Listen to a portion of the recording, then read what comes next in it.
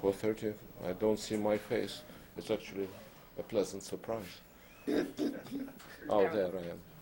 Hello, it's time to start. The recording started. I'm Viktor Askin, and it's my pleasure and honor to introduce to you today's speaker, Professor Marina Gavrilova of the University of Calgary.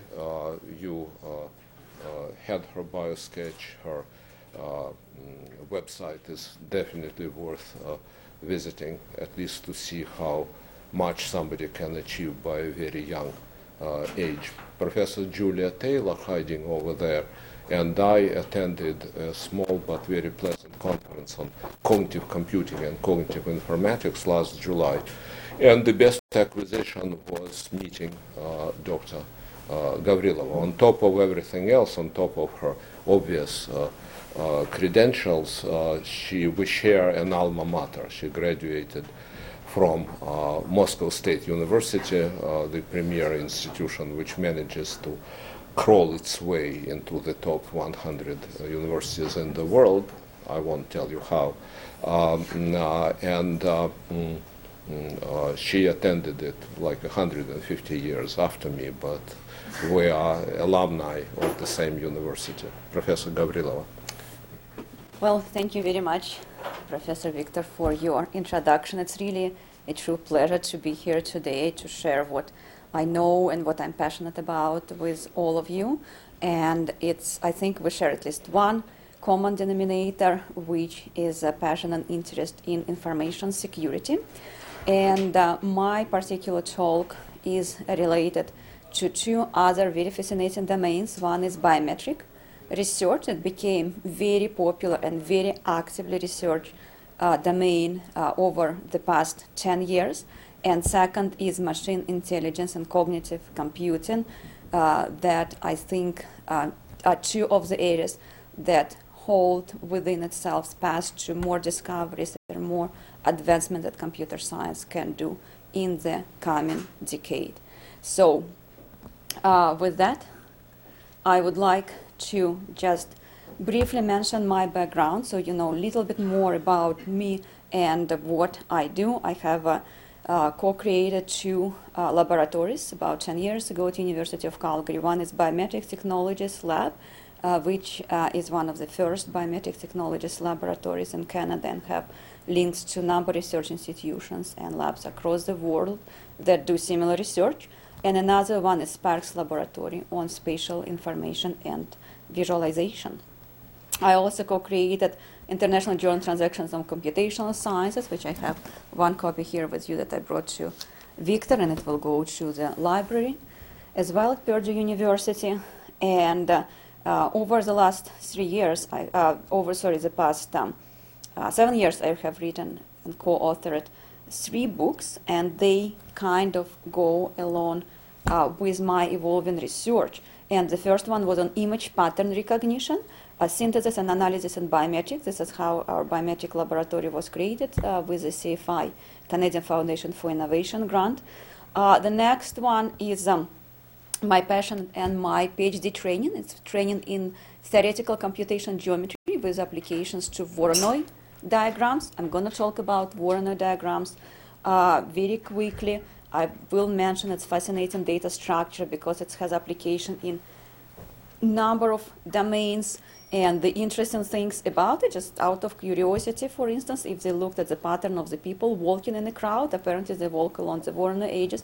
If you look at the beehive or the patterns of the coloring of the giraffes, they create Voronoi cells. So they found in natures and constellations, and they found in molecular structures, in lipid bilayers, in some other chemical elements. They form the cells and the relationship between the atoms. So they exist in nature, and we know quite little about them. So this is the second book. And the third one just came out last year. It's about my most recent work in the area of security, biometric security, multimodal biometrics, and intelligence image processing for security systems. And once again, you can see the common theme combining intelligent image processing, security system, and biometric research. And here's just a number of events that I'm involved in, aside from ICCI conference on cognitive sciences, where their conference on cyber worlds, and this year, in 2014, I will be organizing the very first biometric workshop as part of this conference.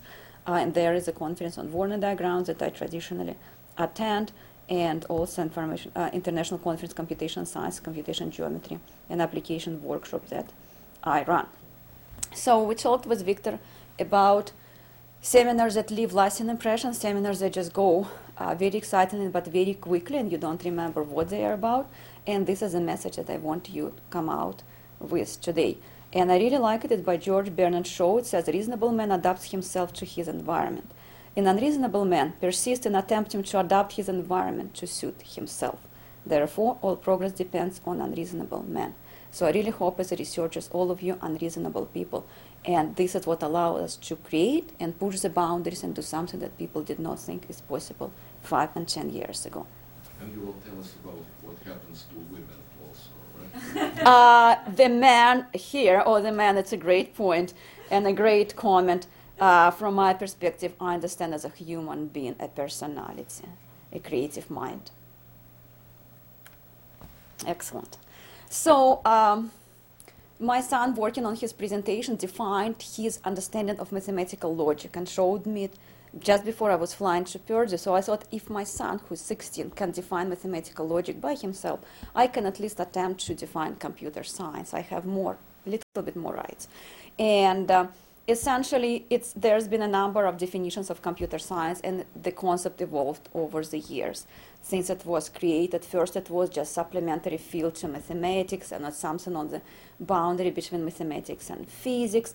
Then it was creating computer devices and designing the algorithms, definition of Donald Knuth, whom I had the privilege to invite as a keynote speaker to one of the events, but he unfortunately refused because he was definitely very, very old. But I communicated with him directly. So he's created as a study of algorithms. And I think that, and then it was a paradigm towards computational intelligence, but I think from my perspective, it's not merely study of algorithms and the efficiency, but a knowledge discovery empowered by new ways of thinking. And those new ways of thinking is really what pushes the boundary, what opens the door for us to create some new disciplines, some new sub-areas, subfields of the science, and to investigate even further. So I'm going to talk today a little bit about a couple of just new ideas. So essentially, it's a summary of where I think my research and my contribution to biometric research moves further from here, together with my colleague, Professor Roman Yampolsky. We are promoting a new research domains called Artimetrics, artificial biometrics. In my biometric technologies lab, we work on developing new architectures, fuzzy multimodal, neural multimodal systems architectures. We would like to push forward a new paradigm, spatial temporal biometrics, social biometrics, context-based biometrics, multimodal cancelable biometrics, and cognitive biometrics that we kind of try to I drafted those words, and we try to move this forward with research in those areas. And then there are also new challenges: interrelative, physio-emotional, privacy and predictability, heterogeneous systems, and all of this hampers our effects, as well as occasional cell phone calls, but that's okay. That's all right. Yeah, fully forgiven. Okay, so these are our challenges.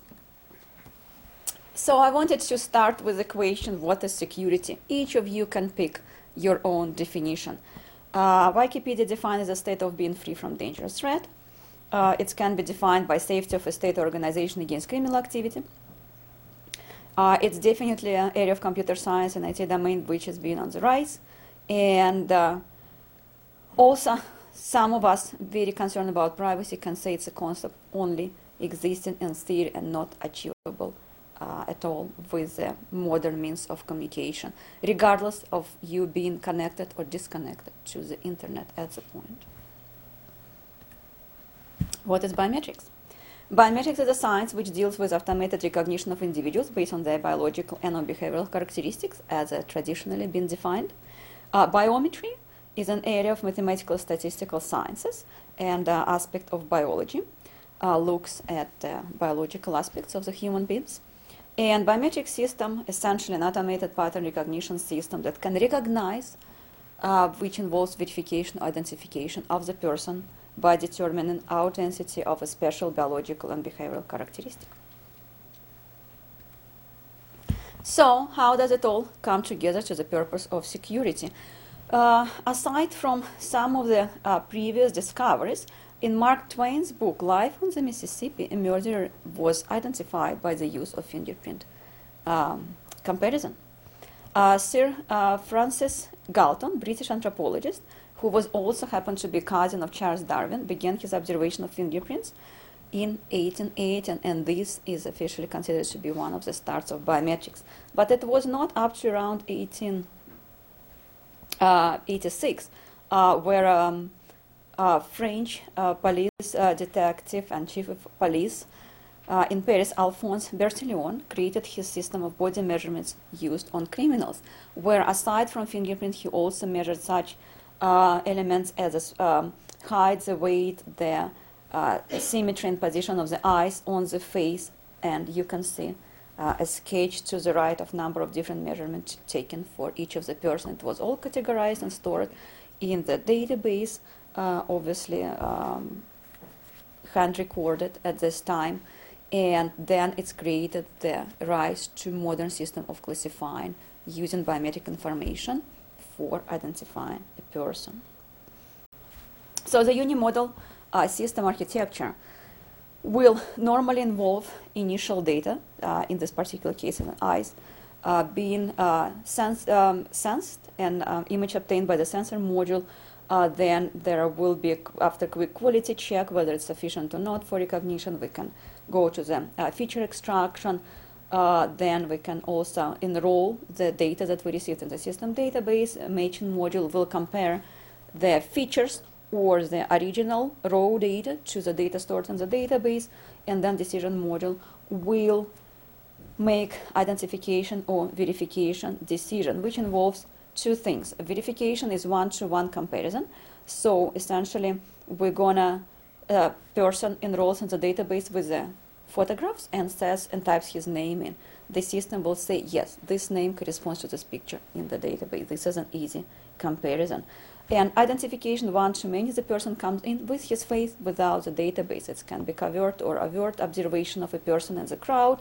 The photograph is taken, we want to identify who he is. Apparently, as you know, the Facebook came out this year with this technology to try to identify people based on their faces across the different pictures, looking at the environment, looking at their friends, and it's created quite a lot of controversy and discussions in the scientific world and the privacy and security conference, where I was invited as a keynote speaker in Victoria Tribute Privacy and Security Conference this year. There was a whole session devoted to discussion of this important subject and what application it has on lives of everybody. So in order to validate traditionally how well the system performs, there are a number of characteristics that been and criteria that's been created. For biometric systems, some of the common ones is going to be false accept rate, or FIR, a probability of imposter being accepted as a genuine individual, false reject rate, FRR, probability of genuine individual being rejected as an imposter.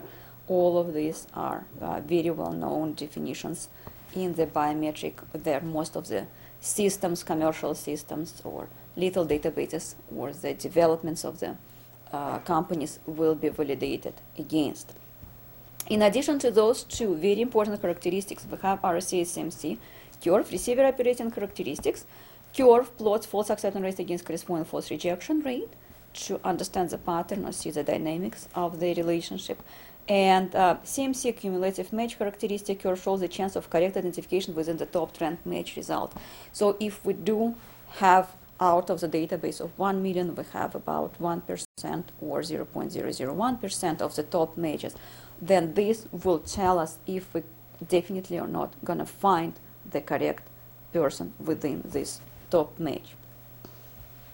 And then we can analyze statistical data even further. We can look at gene accept rate, fraction of gene score exceeding the predefined threshold, and gene reject rate, the fraction of pointer score below the predefined threshold, in order to validate how reliable our system is. So these are major characteristics and major factors that affect the performance of the system. Those characteristics really depends on the data that you're working with. And in Biometric Lab, we've worked with a variety of different types of biometric data. We've worked with initially physiological characteristics, physiological biometrics, such as fingerprint, face, ear, vein patterns, iris. Then we've worked with behavioral biometrics such as voice and signature and the typing patterns and the gait. And as I will tell in the next slides, we're starting to work with newer biometrics that also came into the play. But for traditional biometrics that we're working with, the expectations are right now very, very high. Essentially, it's expected that the false accept rate will be below 0.1%, that the false rejection rate will be below 0.1%. They are not symmetrically not symmetric. They can differ based on the security settings, type of the biometric you use, or architecture that you use as well.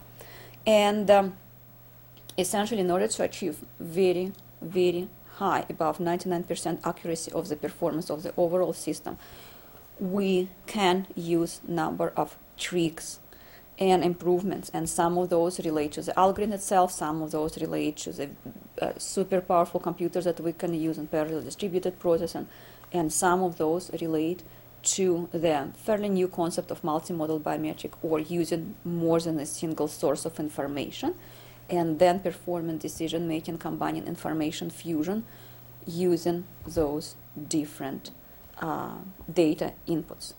And I'm going to talk a little bit about that as well. So in biometric image processing, it's one of the fields that links me to my background in PhD in computational geometry and image processing. We can perform the whole bunch of different operations, such as digitalization, compression, enhancement, segmentation, feature measurement, image representation, image model, and even design special methodologies. And there are tons of different methods that we can use. We can use filtering, smoothing, registration, hierarchical, morphological, or multidimensional models, deterministic, fuzzy, geometric, and statistical approaches to model and compare images, and classification, design, pattern analysis, and even machine learning in order to learn the patterns and compare them better. So all of those create fairly interesting individual projects. But where our overall research in my lab takes me right now is towards really the synergy of biometric and machine intelligence. So on the left right here, we can see physiological and behavioral biometrics as a two basic types of biometrics, biometric data that we can process, and we can apply supervised or unsupervised learning in order to learn and represent those models. We can use cognitive system architecture, fuzzy logic system architecture, multimodal system architecture in order to perform the match and make a conclusion about identification and verification. Where we can draw on more data and more factors is right here. So first of all, we have cyber worlds and virtual reality, which is representation of so-called alter ego of the person. It's a second nature, or it's part of the personal identity.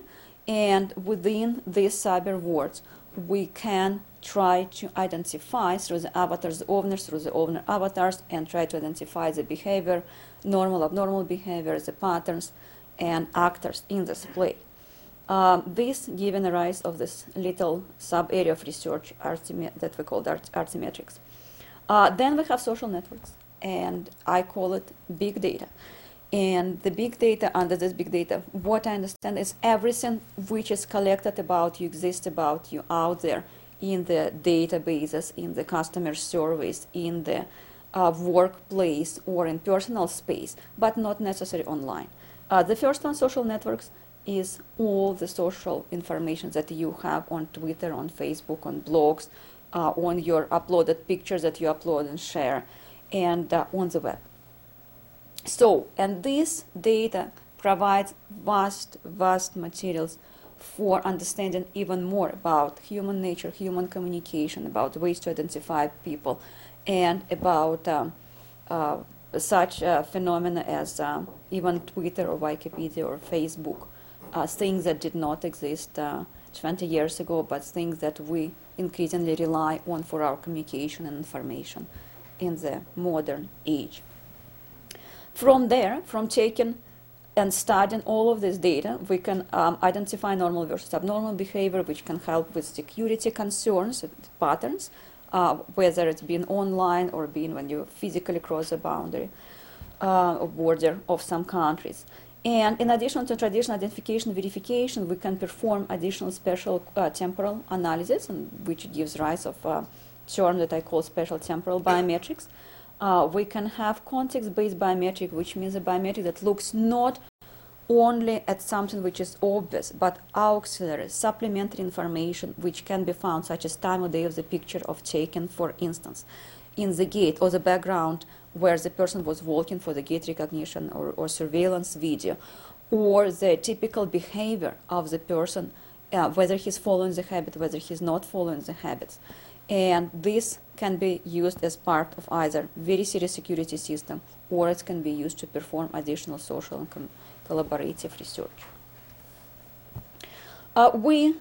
Even without all this complexity, we have enough misconceptions about biometrics, and those problems still remain up to now. There's so-called Hollywood perception of biometrics that is given to all of us. And for instance, it's for Hollywood face recognition, we can see a police guy in the helicopter trying to chase the car on the road with going 100, 150 miles per hour, and he managed to snap his picture from the right up there from the helicopter on the move, immediately identify, recognize the person in the database, tied into super database who knows who everyone is and makes no mistakes, and right after it, he is successful in finding vulnerability of this person or making an arrest.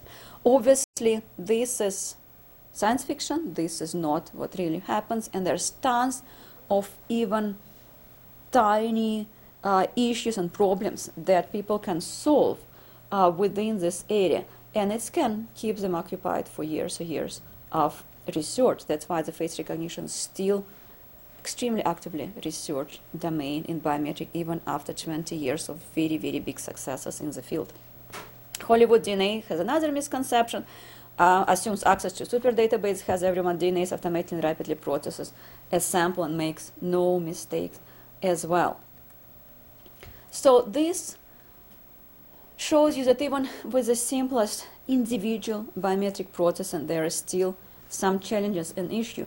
But what we're trying to look at globally, and what identified our current research at the Biometric Technologies Lab at the University of Calgary are the number of following research directions. So we're looking at intelligent image processing that I briefly outlined before, how to identify the boundary, how do we perform image segmentation, how do we compare them, how do we deal with changes in illumination, in position, in rotation, the distance from the face, how do we deal with occlusions, how do we deal with process of aging, how do we deal with process of emotion recognition of the person, or how emotions change our perception of the person, or face recognition.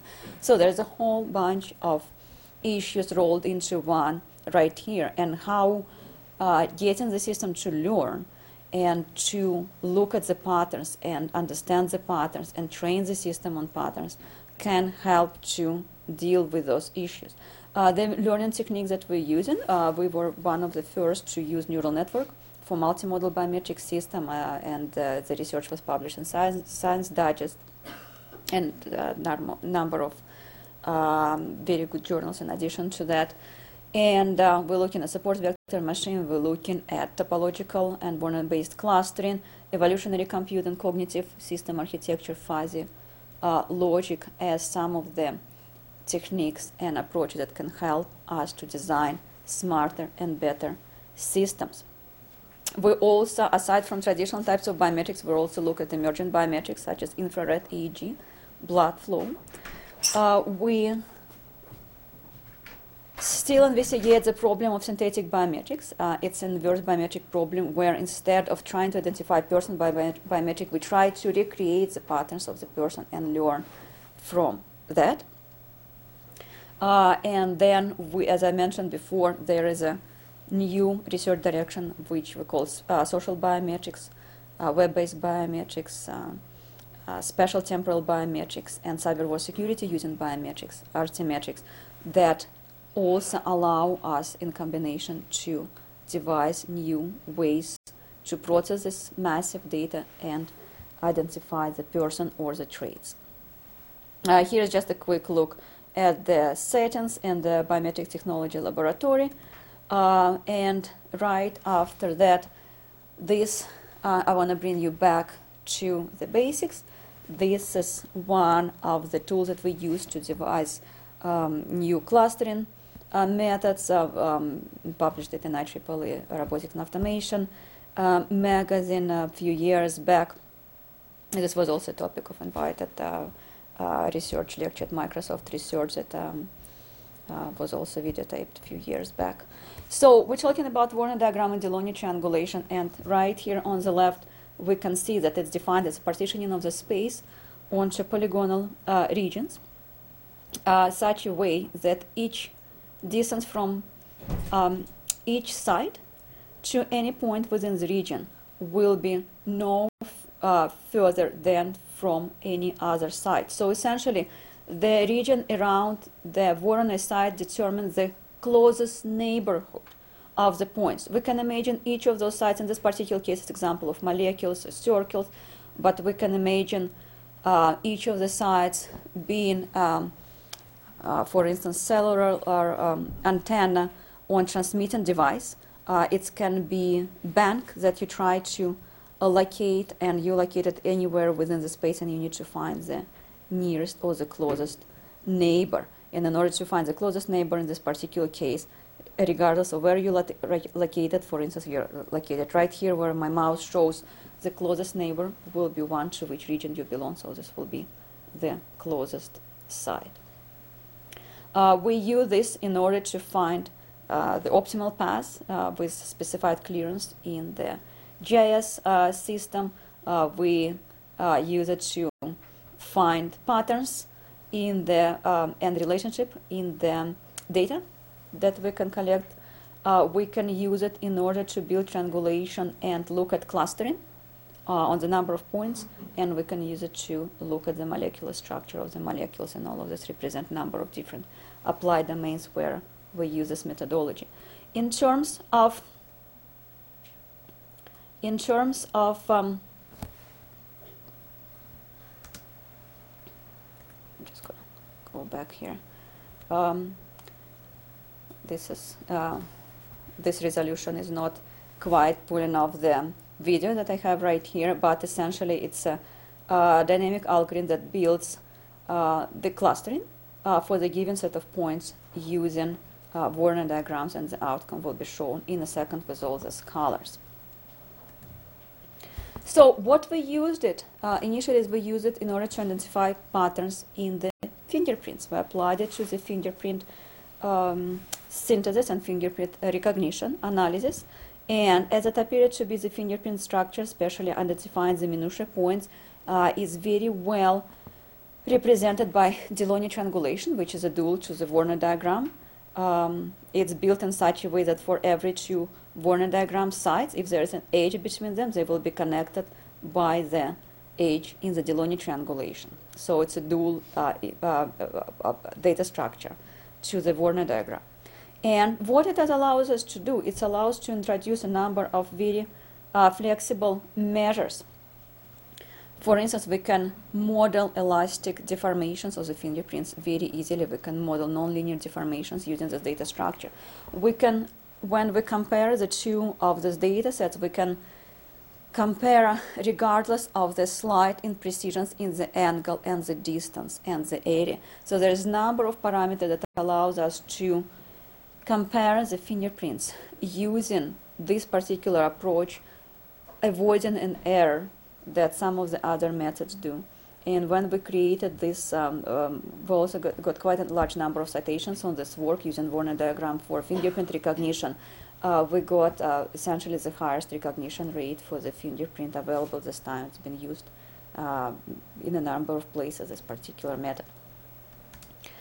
So this is just a quick example of how the outcome looks. You have a fingerprint. The system will identify either that's but in this particular case, it was a little movie done by National Film Foundation Canada, and talks about Warner diagrams and his history of research, and then how we research biometrics in this lab. Okay, a couple of other applications of the same approach to modern biometrics. We can use thermal images, for instance, for emotion recognition of the human, and emotion recognition provides huge hints on the state of the person, on whether he's calm or whether he's nervous. For the security applications, the emotion recognition in this particular case, and these images are provided by Pavlidis' report, it shows that if a person is nervous because he needs to lie, his blood flow rate will increase in the figure number D, and it will point out to abnormality or abnormal reaction to the question. In synthesis and analysis biometric, here's a couple of more examples of synthesized iris that we create, synthetic fingerprints and synthetic online signature processing, as well as synthetic fingerprints. Now coming down to one more application of the neural network or machine intelligence for biometric. We can design a system that will learn from multiple traits. So it's going to learn based on face, topology of the face, and some additional feature vectors or even infrared information about the face. The information is going to be acquired for a number of different users. First, it's going to extract the features and create the feature set. Then it will choose and analyze the best set of feature vectors depending on the type of biometric you use, and then it will create chaotic associative memory. With obtained vectors, train the neural network to recognize the common patterns, and once again we're getting very high degree of precision of recognition using this approach to machine learning. Another direction that I mentioned before is using auxiliary or additional information, context-based information, and one of my master students did a successful research on using social context for gait recognition. So essentially, instead of trying to make the language run faster or make it more sophisticated, we simply use additional information from the video. As you can see in this particular example, there's tons of information that can be obtained from here. We can see it's a day, we can see the person is walking outside, we can even identify the surrounding of the building behind the person walking. So all of this, in addition to the gait itself, which might not be perfect, increases significantly recognition rates. And so is in those particular examples. We also worry about security, and there's a fairly interesting concept that's been paid more and more attention recently. It's called cancelable biometrics. And cancelable biometric is a question that 5-10 years ago I was used to ask my graduate students, saying that what's going to happen if your biometric data has been stolen. If your password is stolen, it's very unfortunate, but if you discover it, you can replace it. You can change the security system, settings on your system, and essentially you can deal with it. What happens if your fingerprint image is stolen? Somebody has your device and uses your fingerprint image. In fact, we run this as I believe Apple released a new iPhone, which uses fingerprint for login. The Discovery Channel Canada with Jay Ingram, run a segment, a recorded segment in our biometric technologies lab trying to break the security that is provided by using fingerprint. And in this particular segment, they managed to create a fake fingerprint using a jello and feed it to the device that simulates the fingerprint sensor, which is a commercial fingerprint sensor. And after the third attempt, it's got 80% or 70% match of the person and allowed intruder to get in. And it's literally took 10 minutes to create it. So with advancement of technology, at the same time with a huge imperfection of the technology, what can be done to mitigate those security threats? So we cannot change the biometric, but what we can do is we can use only fraction of the information available in the fingerprint when we create any kind of password which are biometric based. This allows us to extract the features, or we can mix up this information, we can apply encryption to this information, we can transform it, take it, convert it to another dimension, take it in another form. And this will allow us, even if the original will be compromised, to recreate another biometric-based password, because we're only using fraction of the information. So the key is never to store raw data in the full form, because in this particular case, if it gets compromised, there's no way to recover it. You're not going to cut off your hand or go to plastic surgery to change your face if that happens. But the key is really to use a number of security measures to protect it. So we're working in this domain as well. And then we did a number of very interesting applications to connect and identify virtual roommates using virtual biometric recognition, security recognition, and look at little bit futuristic, but nevertheless very, very real way of robot recognition, understanding, and under robots we understand bots, we understand software, we understand virtual agents that exist in virtual spaces. We did a special issue in IEEE RAM magazine on robotics and biometrics, and there was large number of very high quality submissions in this domain from people working in both machine intelligence and robot authentication and navigation and artificial intelligence domains, because this is becoming another concern for security. So now, in the remaining 12 minutes, I'm going to talk in a little bit more depth about two last kind of fairly big areas and directions of our research. So one is multimodal biometric system. As you can see in this particular cartoon, the face recognition software will not be able to identify anybody in this company. They all look the same. So what can we do? Even if everybody looks exactly the same, or if the image of the face is poor, we can use another biometric such as voice or gait or gesture in order to identify a person. In fact, we just started a collaborative research with smart technology that allow us in the meeting room to identify and look at the contribution of the participant, at the body language, at the gestures that they make, to see who is a leading contributor, how people communicate to each other, how effective the meeting is run. And all of this can be picked up from those context-based auxiliary behavioral biometric traits and from combining those biometrics together. So here's an exact difference between single multimodal biometric systems. The single biometric system architecture shown to the right. We have feature extraction, feature matching, and get the final result. In multimodal, we have a number of different biometrics. The question becomes, is what goes into this information fusion module?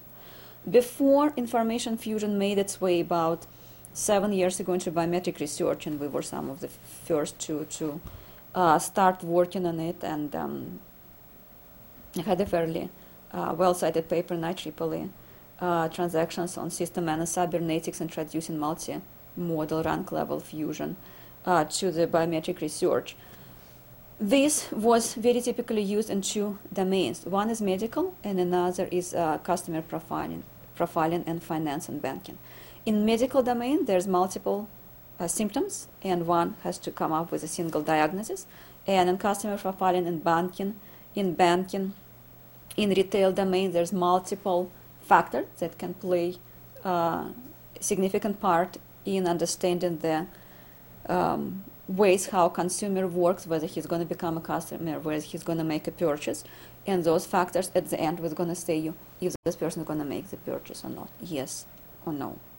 And aside from that, there's some other domains where information fusion decision making is of course being used, but it's became very, very prominent direction of biometric research in the past 5 years, and right now the number of different systems, multi-biometric systems, increased significantly. So the single biometric system faced numerous limitations that we discussed. The quality of the sample, irritation, rotation, distortion, noise, intra-class variability, non-universality, non-distinctness makes it sometimes hard for it to achieve very, very high results. This has been well accepted and well-known fact right now in biometric domain. And a number of advantages of multi-biometric system: A, they can offer substantial improvement in the matching accuracy. B, they can address the issue of non-universality on insufficient population coverage on one of the single biometric, on some of the data biometric traits by compensating using another's. And third is final one, makes life of imposter harder, so make it much harder to facilitate challenge response mechanism by when user or imposter tries to present random subset of different traits. So coming again to the same image, we can now solve this problem of people looking exactly identical. We can solve the problem that it makes it much harder for the intruder to break into the system, because he needs to provide much more information to the system. And the final one, it also can be viewed as a fault-tolerant system. In this particular image is a real Intel surfboard that was created.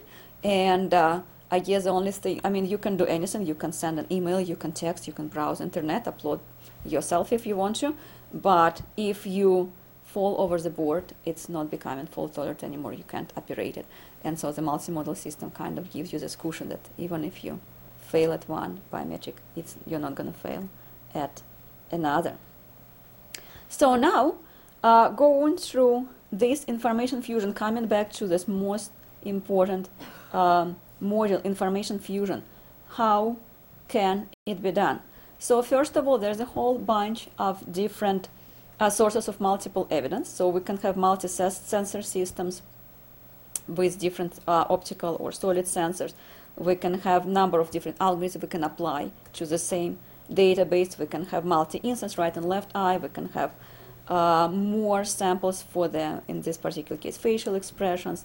And then we can just have what most of the people understand as truly multimodal system, different types of biometrics. And it can be also combined in the hybrid systems.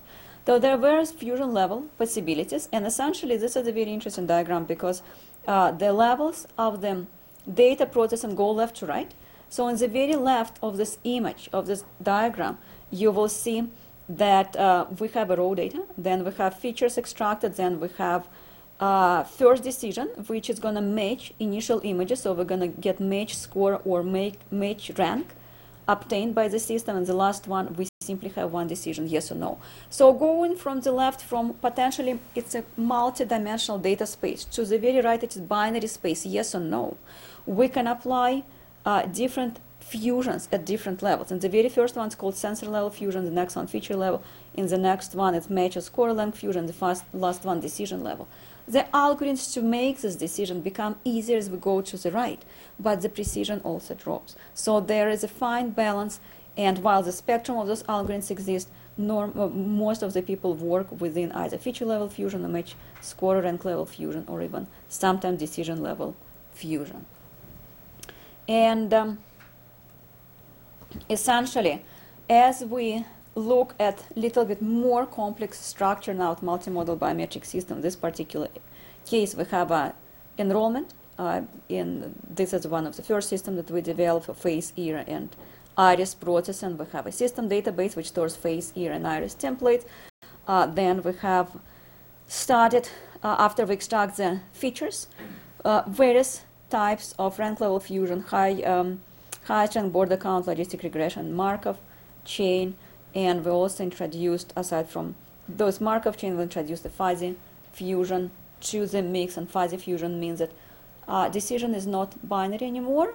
As a life, it's not just black or white. It has all the colors and shades of gray, and we're dealing and working now with all the colors and shades of gray, with the probability of sample being good, with probability of our decision being good, with probability of our algorithm being acceptable, that we can all measure and rank in the degree from 0 to 100. And when we combine it using special fuzzy system rules, we can get to different degrees of also confidence in our result, and this is what we call confidence-based biometric system, confidence-based fusion.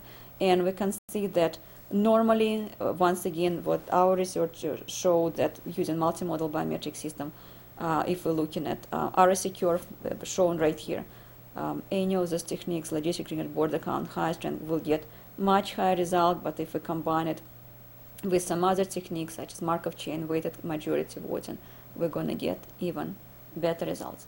I'm going to leave you with just a couple of pictures of our current research related to online security. So we have we can apply the same principles and the same ideas and techniques and methods of using machine intelligence, cognitive system design, fuzzy logic, multimodal system to online world as well. And in this particular case, we identify industrial and personal robots, virtual world avatars, non-biological agents in the Artimetrics, and its extension of biometrics. We can use similar techniques on collection of robot data such as chat logs, synthetic voice recording, game strategy logs, etc., behavior, appearance, environment where those avatars existed. For avatar recognition, we use the same knowledge-based method, feature invariant approaches, template matching techniques, and hidden Markov model neural network SVM machines to learn about those methods. And we also can combine emotion recognition, which is going to be expressed itself through the chats, through the text, and through the visual patterns. And what we are going to go through next is gives the rise of the term which I called physio-emotional symmetrics. So together, behavioral physiological arithmetic in the virtual world can be utilized as part of physio-emotional arithmetic system, which is yet to be developed. Finally, the very current research that we discussed with some of the members of the Purdue University security domain was on social biometrics, and we can create a social network using tweets. In this particular case, we have URL, reply, retweet, and hashtag networks, create a special network similarity threshold, and get the final similarity score, which allows us to compare how all of these emerging biometrics, such as Twitter biometric, can be used as a social biometric to identify people. Future research directions that we're moving on: social biometrics, using image processing method for avatar recognition, behavioral context-based auxiliary biometrics, machine learning, cybersecurity, normal versus abnormal prediction patterns, cognitive methods, biometrics, and cancelable biometrics. And to learn more, you can send me email, you can Google me on the website, or go to Biometric Technologies Lab. There was a feature National Museum of Civilization in 2011-12 about Biometric Technology Lab. Science Daily and BBC News and Discovery Channel did some features as well, and it's all linked through my website. So on that, I will stop my presentation. I think I used exactly 1 hour of my allowed time. So thank you. 2 minutes to spare. 2 minutes to spare, yes. I can spare 2 minutes. So I'm completely open for the questions right now and all the... Questions, please. Yeah. Don't forget to talk into your mics. And there's a lot to take in, but usually get tons of questions. I remember maybe a good 10, 15 years ago, one of my father's PhD students was working on fingerprints and peptides.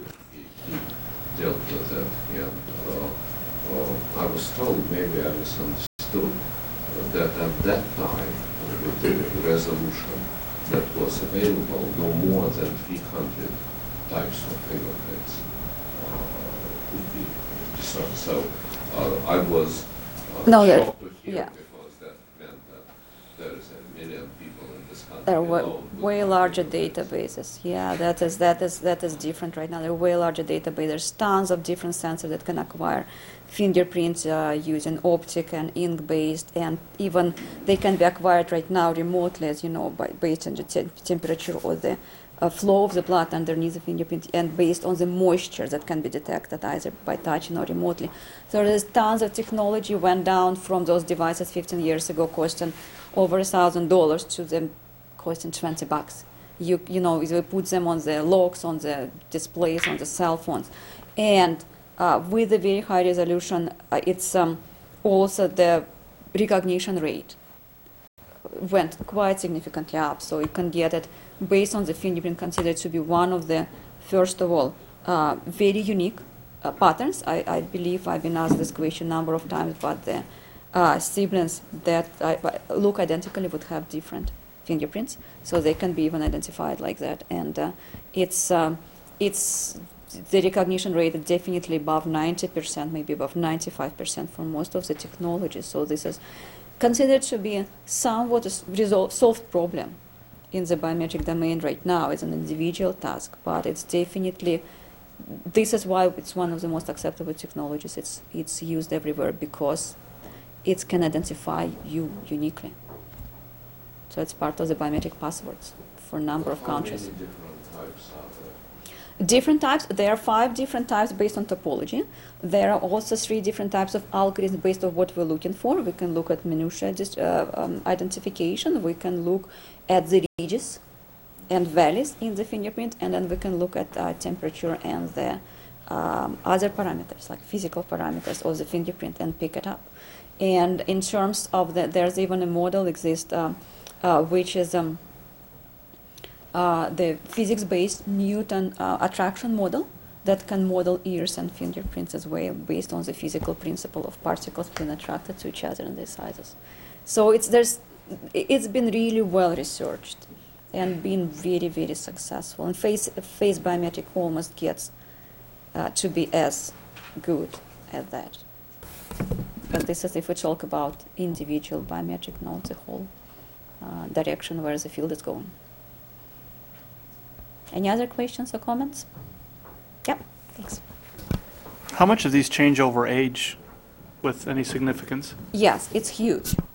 It's one of the directions of research within the face recognition domain, and it has implications to customer profiling, updating the database of employers.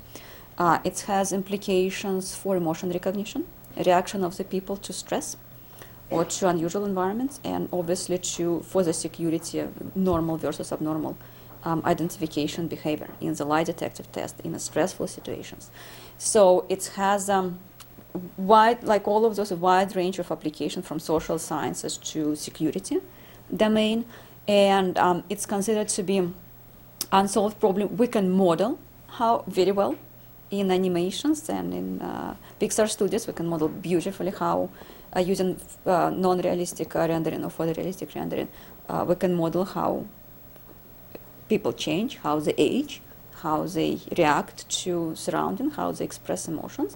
But when we need to recognize a person, the key is right now to have large number of samples, create very nice learning feature set that is independent of emotion expressed, and use that to identify the person. But when we try to look for differences, not similarities, we're going to find that everybody expresses the emotion in a very unique way. And there's a number of different theories exist that actually look at whether we can look at the muscle movements or we can look at the uh, overall expression that the face transposes, or there's even research using EEG signals and the facial expression and effect of the smell, the noise, the sound that you have on the behavior of the brain, and we can look at what happens in the brain when we have those expressions. So it's actually very interesting area. It's quite not well studied. Yes?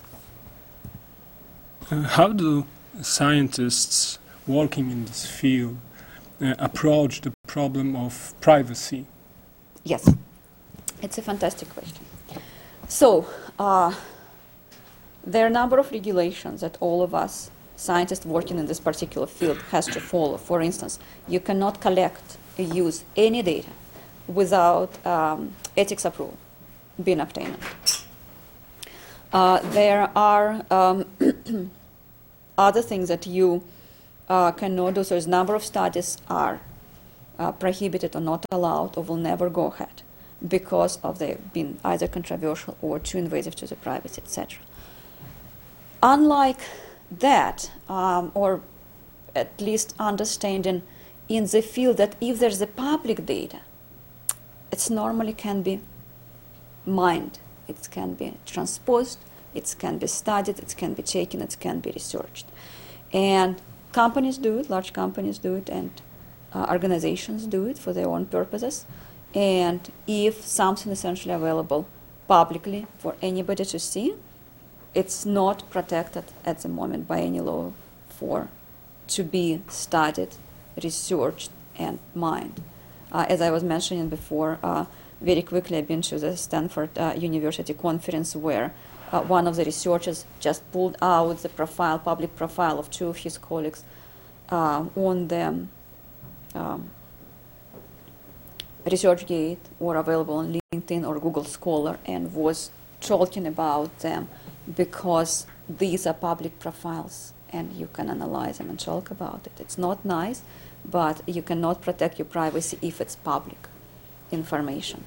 So if you want to keep something, and we discussed that European Commissions have much stricter rules and laws that will protect human privacy. For instance, you have a right to request to be removed from the database, request to be removed from certain listings, request to be removed from phone, companies' books there, and they have to oblige. If not, you can go and sue the company or employer, and we're still ways away from it here. But it's definitely, there's much more emphasis on it, and there are people working in this area. At Purdue, as you probably know, there is the IRB, internal review board, and if you don't have permission for a very detailed proposal, you cannot do it. Absolutely. Okay, thank you very much. Thank you again.